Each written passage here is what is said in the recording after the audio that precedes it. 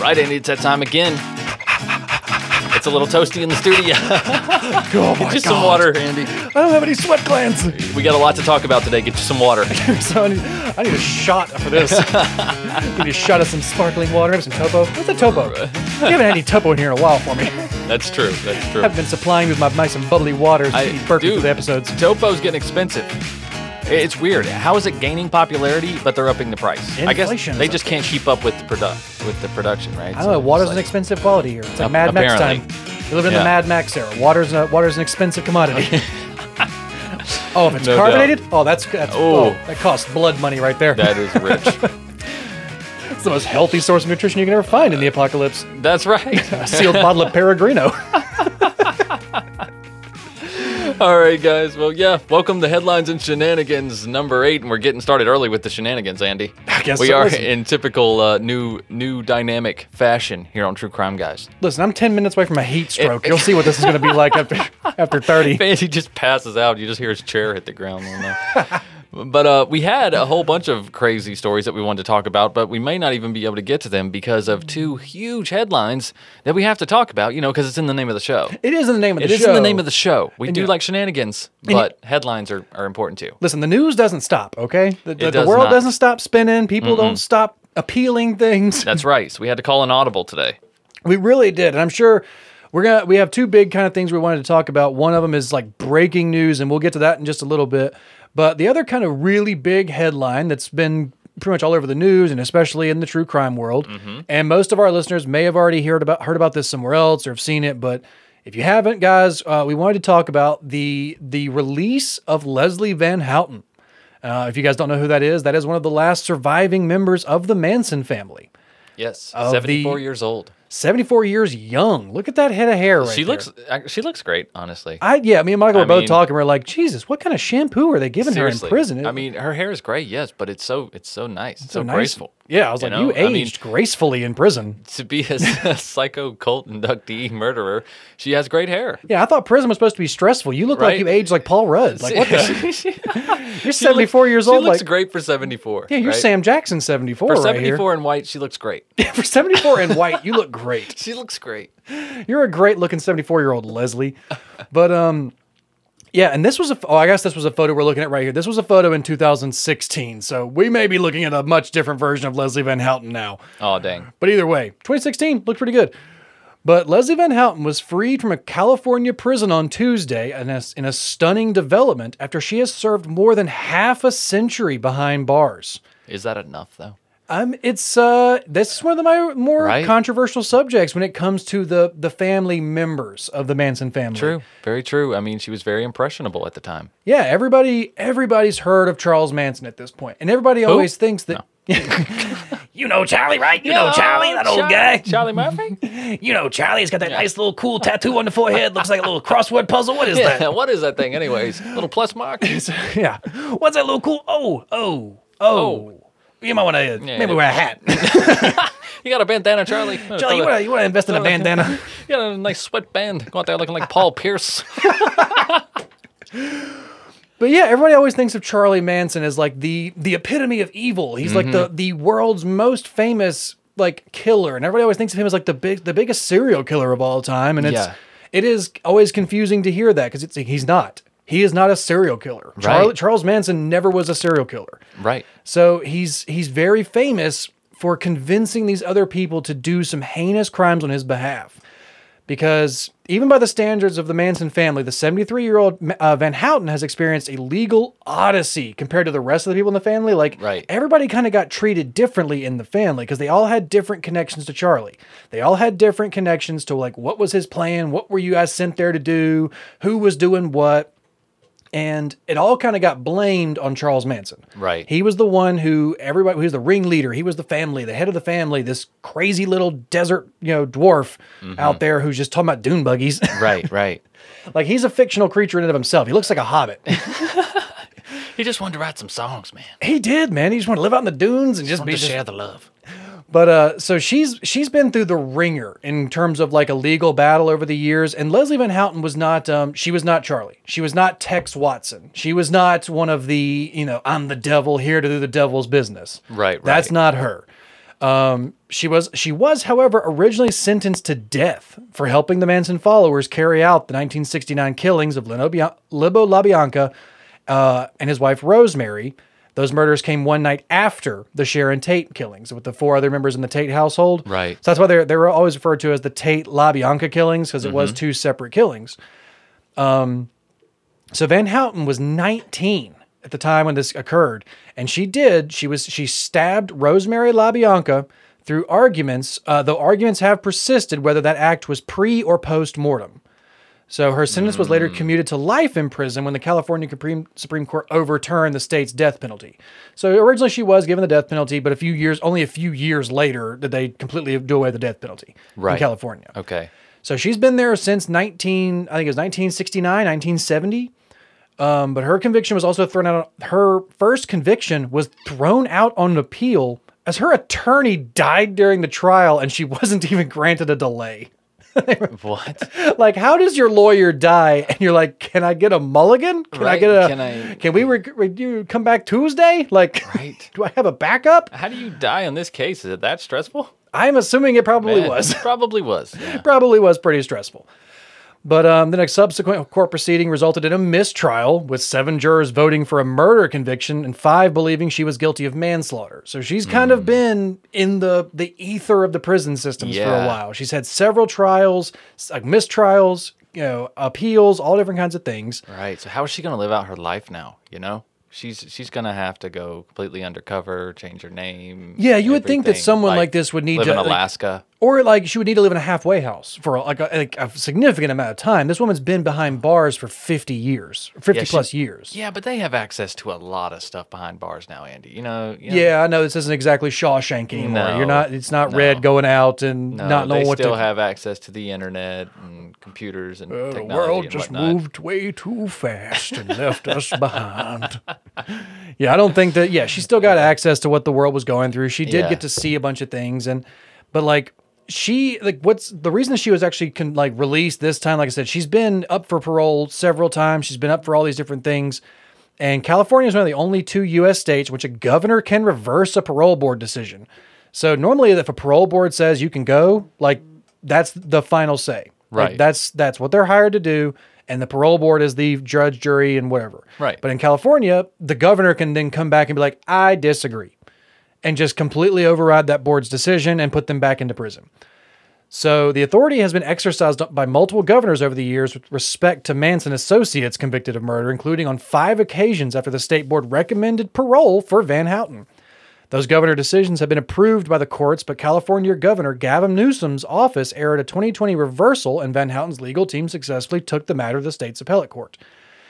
So the judges then apparently took issue with Newsom's claim that Van Houten did not adequately explain how she fell under Manson's influence. Dude, she's told this story countless times. Right. Her story is so heavily documented. Everybody's interviewed her, every psychiatrist, every doctor, everybody knows how she came to Charlie, how she was involved in these things. But yeah, they were the big trouble about whether or not she did stab Rosemary before she was killed, or if it was a post-mortem ritualistic type, how they wrote the helter-skelter or heelter-skelter. Right. So yeah, it could have been something along those lines. But either way, this woman was not like a serial killer. She was not a somebody going out trying to kill for the sake of killing and wanted to kill again. Also under a heavy amount of drug use. Heavily influenced by a very charismatic, influential person. Combine that with constant isolation with this person and other people who believe the same way. Mm-hmm. You know what I mean? It's like logging into the exact same chat room every single day online and only getting your news from the same people over and over again. You know what I'm saying? It will radicalize you very quickly. Yeah, it says it right there about Van Houten. She was a drug-consuming teenage runaway who experienced a traumatic abortion when she met Manson in his mid-30s at the time. Manson then plied his followers with drugs and used sex to manipulate them when not subjecting them to his violent prophecies.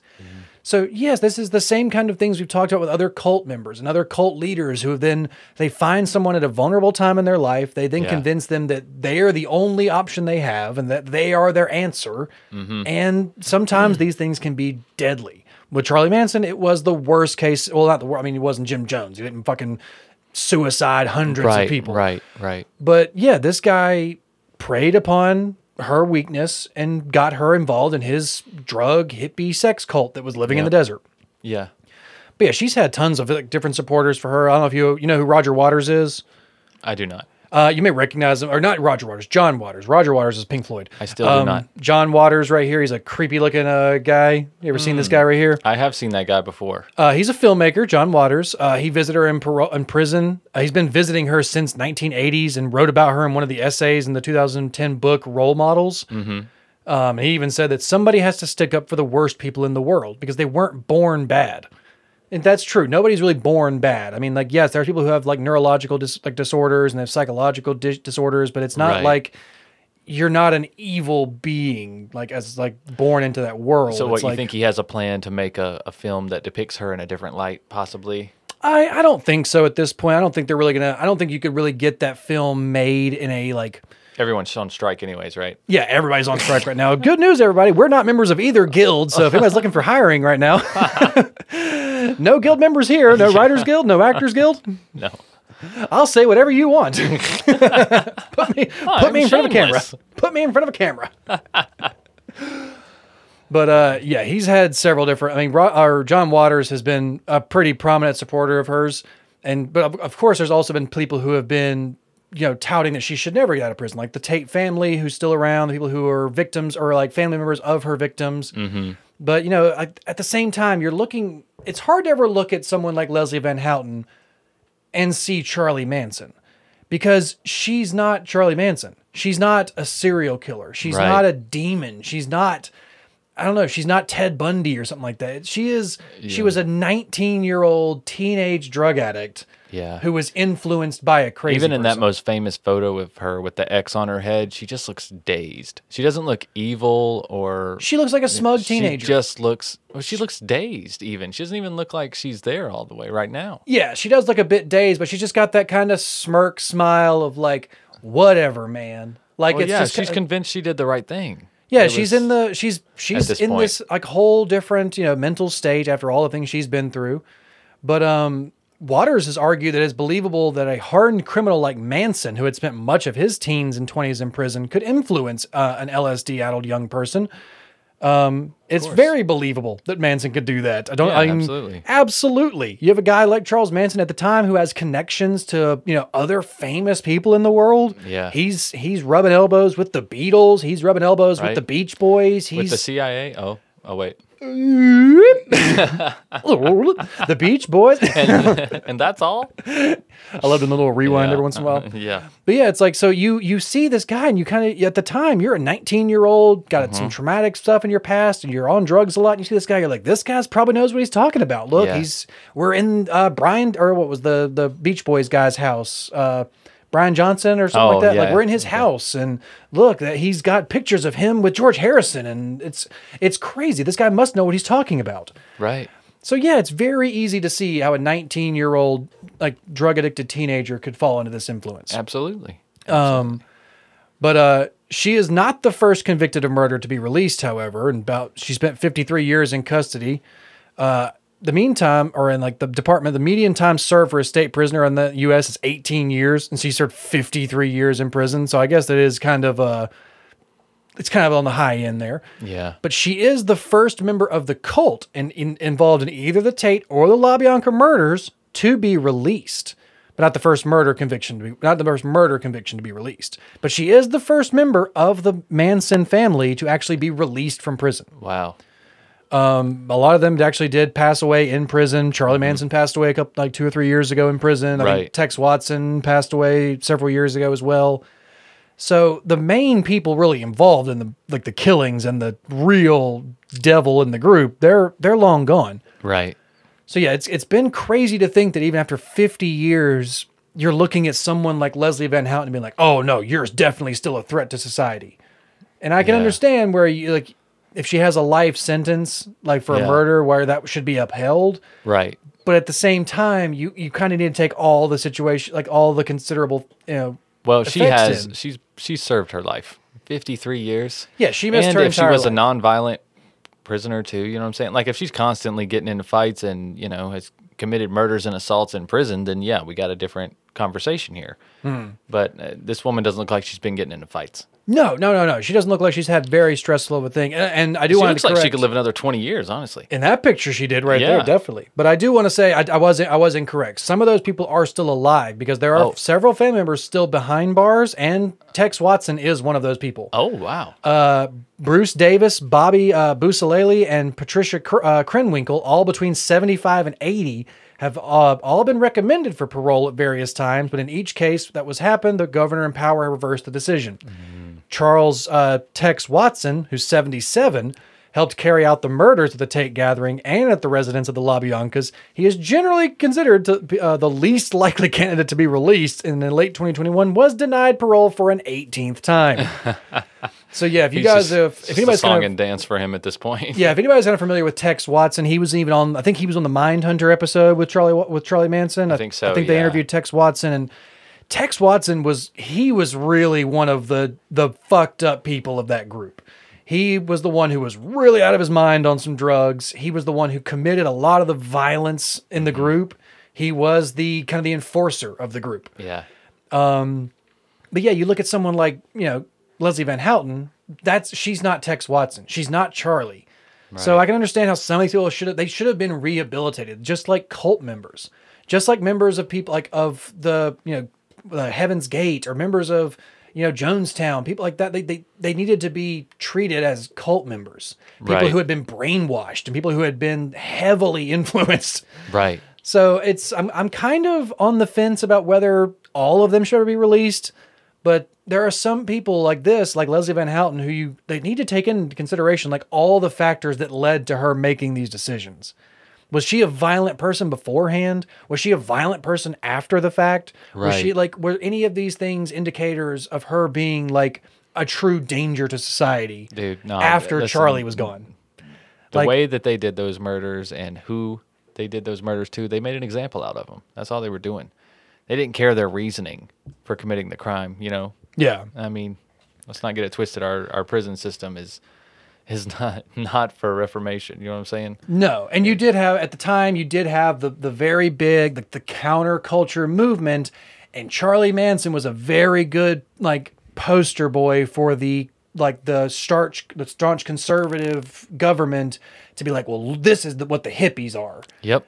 This is what the hippie movement is. This is what's going to happen. That free love is just a facade, and they're all satanic worshipers. It's the dark side of it. Yep. So yeah, it was very easy at the time to blame Charlie Manson as to paint him as the face of the anti-hippie. We got to read that book, Chaos, man. Oh yeah, that just came out. We gotta check that out. This was just one more reason for I think one of the things we are going to come back on. We've talked about some cult stuff, and that's a cult, and it's a serial killer murder. So it's like we are gonna do a Manson family case at some point. We're gonna talk about these things, and now that we have some more information about her and this Chaos book, that's a whole can of worms to really dig into. I think it'd be fun for us to do. It would be. So yeah, we're gonna see how Leslie Van Houten adapts to life now, how she adapts to being out of the prison system for the first time in 50 years. Right. So yeah, I mean, I'm sure she doesn't really know how to use an iPhone very well, or she doesn't really know how to use, DoorDash and chip cards, but some of those things can be learned. I mean, and or you can go. There's plenty of small town America you could go to, man, and live a very non modern life. You know what I mean? Yeah. And she could just live in town, work a job in town, and live a quiet life for the rest of her days. Yeah. Or if she's got family, maybe they want her back, Live off the land, learn how to farm. Or just be you can, it's not very easy, but it's doable to live by yourself, to live kind of rurally, and to learn how to kind of minimize your contact with the outside world. Yeah. It's very doable in today's society. Absolutely. So, I mean, I think that there's a good possibility she may adapt well. I did see some other things that said I think she may actually be sick, have some sort of illness at this point, and so she may not even be long for this world. They may have just been giving her, her last years of freedom. But yeah, I don't know. Maybe she does still have family around. Maybe she has a sibling or something that missed her and never wanted her to be in prison. So yeah. I can always understand why the Tate family is there, always protesting and saying they shouldn't get out. But yeah, I don't know. Do you really consider all those people the same level as Charlie? Right. It's a hard thing to consider. It's like we all saw Charlie Manson and what he did, apparently. Yeah. So you think all these But teenagers... some people would say, yeah, they're worse than Charlie because they did it. Charlie didn't do it. But There's that's that argument. but that's the same kind of, use that argument to be like, well, is Hitler bad or was the Nazi who was running the gas chamber bad? Right. It's the same Both. kind of, it's that mentality. It's like they both did something bad, but that guy wouldn't have been doing that if the guy who he was following wouldn't have been like, you fucking pull that lever. Oh, for sure. I'm just So saying. it's, you have to think that it's like, was this 19-year-old teenage runaway really going to be a danger to the world? Or did she end up finding the catalyst that made her commit a crime? Yeah. So I don't know. We'll see what kind of comes of this. But yeah, we're gonna actually dive into the Manson case. We're gonna actually see what all Charlie Manson's life looked like, and both these different kind of outlooks on whether or not he was what they kind of said he was. Mm-hmm. So we'll see. It's not exactly like Charlie Manson didn't exactly give himself the best like press. He was always his own PR guy. Yeah. And that wasn't the best choice. Like No, absolutely not. But it made some amazing footage though. it did. It made some great interviews and it made some great headlines from Charlie Manson. But it's like, you know what? Maybe just, you know what? He would have done real well from AI. Like, he would have been the guy who's like, hey, how about you write me a little story about Doombuggy? Maybe I can sell these things. Yeah. Right on, man. All right, well, that's enough Manson for now. It's enough Manson for now. We've already kind of done this. We'll see what this kind of does later on. And like I said, we will get into the Manson family. We'll get into the Tate LaBianca murders and the trials and the conspiracy theories. Might even be a 2-part episode. Who knows? It's a long knows? Yeah, that's a whole different. Andy loves 2-parters. I do. I love 2-parters. Yeah, I like let's to do leave 2 parts. I want to leave them with a cliffhanger. Hey, you know what's better than doing 1 episode? Do 2. How about you do 2? Hey, you know how that work you did? Yeah. How about you do it again? Do it again. Do it How 2 about you times. do it again? Do twice the amount, will you? But so yeah, I do like the 2 parts. I like the cliffhangers. I like the first and second. I like what you get to kind of broaden your information. Sometimes. I feel you. For this next story, this right here, guys, we're covering this today. This is we're recording this on July 15th. This is a Saturday for us, for everybody mostly. But Yeah. unless there's aliens listening, In 2023. whatever day is for you. Right. But so this kind of broke it's been kind of coming out over the past couple days, but now like the story has really broke because the suspect has been charged and it's in custody now. Mm-hmm. We were kind of seeing some like rumblings of there was a suspect in these Gilgo Beach killings, and that they may have some connections. But as of today, a suspect was charged in the Gilgo Beach serial killings cold case. So if you guys haven't been kind of following what's been going around over in up in Long Island, there's a little area called Gilgo Beach. Mm-hmm. And for more than a decade, there have been a string of unsolved killings around this area. Yeah, we actually covered this on Strangely Unexplained. It's one of the earlier episodes. I want to say top 30 episodes. Mm-hmm. I think if you search Lisk for Long Island serial killer, it should pull it up. Mm-hmm. There's been a movie about this before. Yeah. There's been documentaries about this before because this was like I think it was Shannon Gilbert was the case that we focused on. Her disappearance in particular, but it led us down the trail of all the other missing women in that area as well. So yeah, so if you guys want to check that out too, we'll probably post a link to that episode on social medias after this has been coming around. So this has been an investigation for years. And co-founding in Gilgo Beach murders terrified residents and confounded authorities on Long Island's South Shore after a woman's 2010 disappearance led investigators to find at least 10 sets of human remains and launch the hunt for a possible serial killer. So authorities announced a major breakthrough on Friday. They charged New York architect Rex Heuermann. Is that, did they say Heuermann? Heuermann. Heuermann, yes. Yeah, Rex Heuermann. I mispronounced his name the first few times I was reading it, so we had to watch them and kind of talk about it. So it's Rex Heuermann, 59, with murder in connection to the killings of 3 of the 4 women who became known as the Gilgo Four. Suspect was taken into custody Thursday night, and he has been indicted on 1 count of first-degree murder, 1 count of second-degree murder in each of the 3 killings. Melissa Barthelemy in 2009, Megan Waterman and Amber Costello in 2010, according to the Suffolk County District. Mm-hmm. So these were three of the four women, and Michael was talking about how and a 23-year-old Shannon Gilbert from New Jersey, or from Jersey City, New Jersey, who had been missing since May of 2010. That's when the first set of remains in the bushes were located. That's who they were searching for. Yes. Huerman told his attorney that he is not the killer, but he is also the prime suspect in the 2007 disappearance and death of a fourth woman, Maureen Brainerd Barnes. And y'all, they got some good evidence on his ass too. They really do. We watched some of the news footage from this, and we were listening to some of the sheriffs talking about this. This seems like they may have his ass. This kind of seems like Golden State Killer type deal of like, we got you, motherfucker. Yeah. And it's kind of cool. It's matched the DNA on the victims, and they got his DNA through a pizza crust. Yeah, a piece of pizza. A piece of pizza that he threw away, and they watched him throw it away. Just some old school police work right there. Yeah, that's that like ground. That's that boots on the ground detective work. Like, who was the? Oh God, I can't remember which serial killer they caught one time because he threw a cigarette butt out the car and they were following, and they had I don't know if that guy was a serial killer, but yeah, he was a murderer. Yeah, he was like a rapist or a killer, and they found a cigarette butt that he had thrown out of his car window. They noticed that he threw them out at the same spot.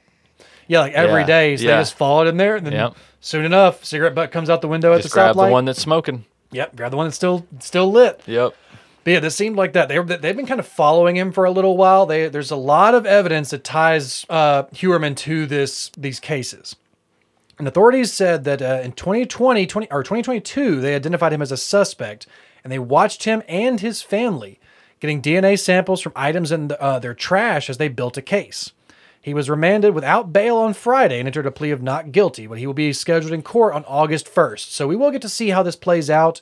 So don't expect like a full episode on this case yet until after the trial is finished. Yeah. But in 2010, we'll give you kind of like this guy's not going to talk though. I don't know. This guy, because once you talk, you seal it, dude. That's it. Yeah. No chance of getting out. Michael and I talked a bit about this before we recorded. We watched these news headlines about it, and we look at this guy, this Rex Huerman, and both of us agree. We're like, he's got that Gacy face. he's got Gace face, bro. He does. He got that Gace face, man. He's got the Gace face. The Gacy gaze, if you will. The Gacy gaze, man. Yeah. He's got just gazing right through you. But he has this look about him to where he appears like a jolly person. Yeah. But if you look at his mugshot, it looks angry. Right. It doesn't look scared. And he's doing it on purpose. Yeah, it doesn't look scared. It doesn't look confused. It doesn't look, why me? It doesn't look like, it looks like, fuck, you caught me. Yeah. Like he has that look on his face of, I ain't saying shit. Yep. And he's been interviewed before for different things. He's an architect in New York City, and we watched like an interview clip with him. Yeah. He even kind of sounds like Gacy. He does. I think if you play to this guy's ego, he'll talk eventually. I think somebody might. Yeah. I think he might talk to somebody in prison. He might talk to us like a therapist. He might talk to somebody. But I'll give you guys a quick little rundown because authorities find the first remains in Gilgo Beach in 2010. That's when they were looking for Shannon Gilbert, the 23-year-old who hadn't been seen since May of 2010. The remains of Melissa Bartholomew, 24, were the first to be discovered in the case during the search for Shannon Gilbert. 2 days later, investigators discovered the remains of 3 additional victims, Maureen Brainerd Barnes, Amber Costello, and Megan Waterman, strewn across a half-mile stretch of Gilgo Beach. The 4 women, who were wrapped in camouflage burlap, all worked as escorts who advertised on Craigslist and were last seen between July 2007 and September of 2010. So this was, I think this was probably the day of like the back pages, like Craigslist back pages or something. Oh yeah, You were just finding hookers on Craigslist. Yeah, pretty much. But and in 2011, more remains were found, including a toddler and her mother. So in March 29th of 2011, the partial skeleton remains of another woman were found several miles east of where the bodies of the Gilgo Four were discovered. The woman was first known as Jane Doe number 5 before they had finally identified her as Jessica Taylor, another escort whose partial remains were previously discovered in Manorville. That's in 2003 when they were discovered as well. So the following month, in April, 3 more sets of remains were found on a stretch of Ocean Parkway in Suffolk County near the beach, including a female toddler, an unidentified Asian male, and a woman initially referred to as Jane Doe number 6. This guy has been killing people for 20 years. I feel like there's going to be more of these bodies tied to him. Like there may be some that were other people may have dumped a body out here because this is one of those things. people have run into this before in investigations where somebody has said that they're investigating these body dumps at this area. Well, then somebody else who's not the serial killer accidentally kills somebody or does purposefully kill somebody. Yeah. They go dump them in that area so that it hopefully gets tied to the serial killer. Right. So it's a thing that police have run into in the past. So that could be what had happened because this has been an ongoing serial killer case for over a decade. Mm-hmm. But so then a week later, 2 additional sets of human remains were found in Nassau County, about 40 miles east of New York City. So remember, this is Rex Heuermann is a New York City-based attorney or architect. Architect, yeah. So this is just 40 miles east of there, one of which was identified as the mother of the toddler through the DNA analysis. The mother's partial remains were first discovered in 1997. The other set of remains genetically matched with remains found in 1996 on Fire Island, significantly expanding the timeline and geographic of reach of this investigation. See? So, they're finding things back in 1996, all the way back to the 90s. I mean, will you see Rex, I can't remember how old they said Rex Heuermann was. I think he's 52. I think that's what they said he was. But yeah, this is a man who could have absolutely been killing in the 90s. Dude. He was killing in his 20s. Possibly. They've kind of, one of the main studies of serial killers, it was like the early 30s, was the kind of time when some male serial killers were kind of getting into that. They're like, well, this is who I am. Like they kind of gotten they tried all these things in their 20s. They tried all these what should I do? Should I do this? Should I try this? This will fix me. This, and then they kind of get to that point where they're like, I think this is who I am. Right, it's so following all these different kinds of things, like we talked about, this guy may have been killing all the way back in the 90s. This is insane, dude. Yeah, we got to do a case on this. So in 2011, Gilbert's body finally was found in the wooded marshes of Suffolk County's Oak Beach. That beach is about 9 miles from where the other 10 sets of human remains were found. Authorities later said they believe Gilbert's death may have been accidental and not related to the Gilgo Beach slayings, however. Mm-hmm. But in 2020, police released photos of a key clue, an ID of a victim. So this is when the investigation kind of started heating up a little bit. Mm-hmm. They believe that in 2020, they released photos of what they said could be a significant piece of evidence, a black leather belt with the embossed letters WH or HM. The department also launched a website to collect new tips in the investigation. So they believe that the belt was handled by the suspect and did not belong to any of the victims. So maybe this was somebody else's belt, or this was something he had picked up along the way. What was the initials again? HM or WH. Like it was, you could switch those 2 letters back and forth. Right. So if it's HM, I mean that could be Heuermann. It's not perfect, but it does Heuermann. Like it's in there. Yeah. WH could have been somebody Heuermann. Yeah. Because it does say his name is Rex. That could be his first name. Could be a nickname. Right. But in 2020, New York Suffolk County Police Department identified Jane Doe number 6 as Valerie Mack, a 24-year-old Philadelphia mother who went missing 2 decades earlier. So the FBI helped identify Mack's remains using some advanced DNA technology, and they used samples from her remains to find biological relatives through genealogy, kind of like the whole 23andMe thing. Mm-hmm. But in 2022... the police formed a task force finally to actually find this killer, which I feel like is a long time to finally really form a task force after you've been finding these things for several years already, and you found 10 sets of remains in 2 years. Right. You're like, well, once we hit a dozen, then maybe we, put a team together. Well, that's where the victim selection. Exactly. That's where that comes in handy for the killer, unfortunately. Always talked about the less dead. Yep. It's always a very common term when used in serial killers or in police investigations. But in 2022, they did actually, Police Commissioner Rodney Harrison formed a multi-agency task force. And they included the Suffolk County Sheriff's Department, the Suffolk County's Police Department, and the New York State Police Office, and the FBI. And on March 14th of 2022, Heuermann was first mentioned as a possible suspect in the Gilgo Beach case after a New York State investigator identified him in a database. So he was arrested in 2023. We've kind of looked at some of the things that they were talking about, like why he might be not the prime suspect, because he kind of has the BTK alibi. They kind of look at him. He's like, I'm a married man. I got 2 kids. I live in New York. And these are New Jersey killings. Yeah, you're a serial killer. Yeah, it's like so you got everything that the classic serial killer needs. Yeah, you sound exactly like a serial killer. How many examples do you need? You sound like you're just out of time. Like you should be in the 70s. What's up? What are you doing here? But a suspect, according to some of the Gilco Beach murders, was taken into custody on July 13th.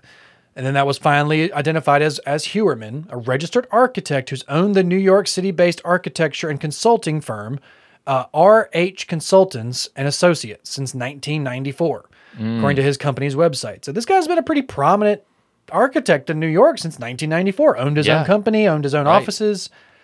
So the authorities have hinted that became a serial killer. Yeah, shortly. You got yourself like a little base of operations, and then you're going to New Jersey to do your killings. Like it's apparently it's not a far hop from New York City to New Jersey. Just jump across the river, you're there. Right. But authorities have also hinted that more charges could be coming, noting that court documents Hewerman has been tied to at least one other disappearance, that of Brainard Barnes, the woman who was later found dead. But we kind of looked at the different, what they talked about in the news headlines. And they were talking about how they have linked him to multiple burner phones, multiple email addresses, possible, taunting of one of the victims' families. Yes, they do have proof that he was taunting a victim's family. And they have security footage of him in places. They matched his vehicle to the description of some of the things. He's fucked, man. But the fact that they did actually find his DNA on these victims. Yep. Now that can always be they're escorts. Of course my DNA was on. But if your DNA is on all of the dead women, right? That's a bigger, it's like, come on, man. If your DNA is on one of the 5 dead escorts, right, you're a suspect, right, obviously. But if it's on all of them, you're the suspect. That is correct. So, yeah, you might have some DNA on an escort here or there, but one guy's popping up on every case is going to be a little bit more red flaggy. Right. At least there's some great photos of him because of his profession. He looks very professional serial killer. He really does. He kind of has this hair that it's not long, but it's not short. Yeah, what is Mark Davis? That's a toupee, right? It's gotta be. That's a toupee. It's just you need to cut that. He rips that thing off, and he's just evil. That's what happens. Somebody ripped it off, and that's why he had to kill them. Oh, somebody pulled it off. That was his trigger. But I said, don't touch the hair. Don't touch the hair. I told you it was real. But yeah, you can even watch interviews with this guy. And he, I don't know, he just has a little bit of an arrogance about him, I guess. A little bit? He has a bit of an arrogance to him. That's why I say I think he's going to talk. If they play to his ego, he's gonna start talking. That could be a very Once he realizes he's fucked, he's like, well, I'll just be the best serial killer then. And then he'll start talking about all the shit that he's done. Yeah, take credit for more, take credit for this, try and talk off his game, get credit in prison. Yep. You have to weave through the shit to figure out what really happened. And yeah, that's something we've heard time and time again from different serial killers and different convicted murderers. But I don't know. This guy, like I said, when you look at his mugshot, you look at his interviews, you look at all the different evidence against him, you look at his eyes in that mugshot, it doesn't look like he has remorse. It doesn't look like he's scared. It doesn't look like he doesn't know why he's there. No, it doesn't. So, yeah, I'm not trying. He's, of course, he is innocent until proven guilty. You're not judges. We're not police. We're not anything. No. This man is innocent until proven guilty, but the evidence against him is highly leaning and this one is way. Evidence they feel so comfortable with. They're putting it out on all news sites. Yeah, they are announcing who we got. Right. We think this is him. This is the guy. Here's all the evidence we have. It's like they're not guessing here. Here's his backstory. Here's his life. Here's this isn't who like he some is. leak where it's like, oh, we possibly have evidence of this. It's like, no, they got it. Yeah, in a lot of in serial killer cases, they do not like to announce who it is until they're damn sure they got him. Oh yeah, there's been a few times where people have gone down the wrong person. They thought it was the wrong person. You got someone like with Andrei Chikatilo in Russia when they're like, they don't want to acknowledge a serial killer, so they just find somebody who has one previous case of child molestation, like that's him, bam, and just So yeah, there's been times people have gone down that weren't guilty, but they don't like to announce all of this stuff about a suspect unless they're pretty sure he's going to prison. Right. Because it just opens the door for all kinds of lawsuits in the future of what's the fraud or blanking on the term. When you say something that's not true against somebody else. Oh, libel and like slander. Like slander. You would make all these different things a case if they are announcing these things and he's not guilty. Yeah, so they don't want to open the door to all that stuff. So you can take this with an air of confidence. Exactly. And guys, we'll be following this, of course. Like I said, we definitely want to do a follow-up on this. Maybe we'll do it on Strange and Unexplained. Maybe we'll do it on True Crime Guys. Probably on TCG. Yeah, I'd like to talk through this with you. This will be, there's going to be a lot to unpack. There's literally decades of cases to go through, of different bodies found and different investigations. So well, now that they have his DNA, it's just a waiting game, right? So we're going to test with all the evidence that they have, and this shit should be coming out pretty quickly. I think within the coming months, we'll know what else he's tied to. Yeah, because I could be wrong. I haven't don't quote me on all these things. I haven't done all the research on this case, but I don't feel like they didn't really announce how the victims were killed or like the causes of their deaths. They kind of kept that. That's one of those, those are kind of some of the key investigation points they like to keep close to the chest. Yeah. Because it's like that's how they can catch the guy. It's like, we don't tell you how he did it, but you know how it was done. Right. So yeah, this might be one of those things where like they've kept some information close to the chest because they know they can get him to cooperate. But if you want to check out Strange and Unexplained, the Shannon Gilbert case, if you search Shannon Gilbert, you should be able to find it, like I say. And that will give you a little more information on how a lot of these women were found. Yeah. What circumstances and whatnot. And then that's why I say I'm really excited about, this being closed. Like, this has got to bring amazing closure to the women in that area. I mean, God, since the mid-90s. Yeah, this is insane. There's been so many other cases where, there was escorts or, sex workers who were being targeted by a killer, and the fucking streets knew about it. All the people on the streets knew. They were like, we know what to look out for. We know what car not to get into. We know what this motherfucker looks like. Yeah. And no one's listening. Yep. Like, our friends are dying. They're disappearing. They're getting tortured. And you guys aren't listening. So this is, this has probably been like on the streets of Long Island, a fucking Batman type thing, like a boogeyman. Yeah. Like, no doubt. Yeah, the minute several escorts go missing and all their bodies wind up in the same area, you have a widespread fear throughout that sex worker community. Absolutely. Always. Protect our sex workers, guys. Protect them. That's right. Legalize it so we can protect them, right? Yes, protect your sex workers, people are going to do it anyway. It's just like, Jesus. But anyways, guys, thanks for sticking around for this Headlines and Shenanigans. We hope you guys enjoyed these updates. We know it was just the two cases, but those are two massive headlines that we thought that we needed to talk to you guys about. As always, we'll be back next week with new Headlines and Shenanigans. I'm probably going to try to throw in a Patreon exclusive episode once a month, like I did last week. We threw out the Coors family. Maybe we'll throw another one out there next month. It might be an older episode with myself and Lauren. But either way, and in between that, we'll keep doing Headlines and Shenanigans. And like I said, we'll be back with regular episodes September 6th. All right. Yeah, because I could have brought some more stories, Michael. I had one about a sea otter stealing a surfboard. But you know what? These seem like more important things. God damn it. A sea otter. Damn it, Andy. Next week. You better. All right, guys. We'll see you next week then. Until then, keep creeping. Bye. If you've enjoyed this episode, please feel free to check out all the other shows on our TCG network, as well as subscribing to our YouTube channel. Starting every Monday with new episodes of Strange and Unexplained, followed every other Tuesday by our audio drama podcast, Sandu Stories. Then, of course, new episodes of True Crime Guys every Wednesday. And if that's not enough, head on over to our Patreon, where you can have access to hundreds of hours of exclusive content, including older episodes, strange shorts, the latest edition of Sandu Stories, and of course, higher thoughts. But until next time, guys, keep creeping. You hush your mouth, boy.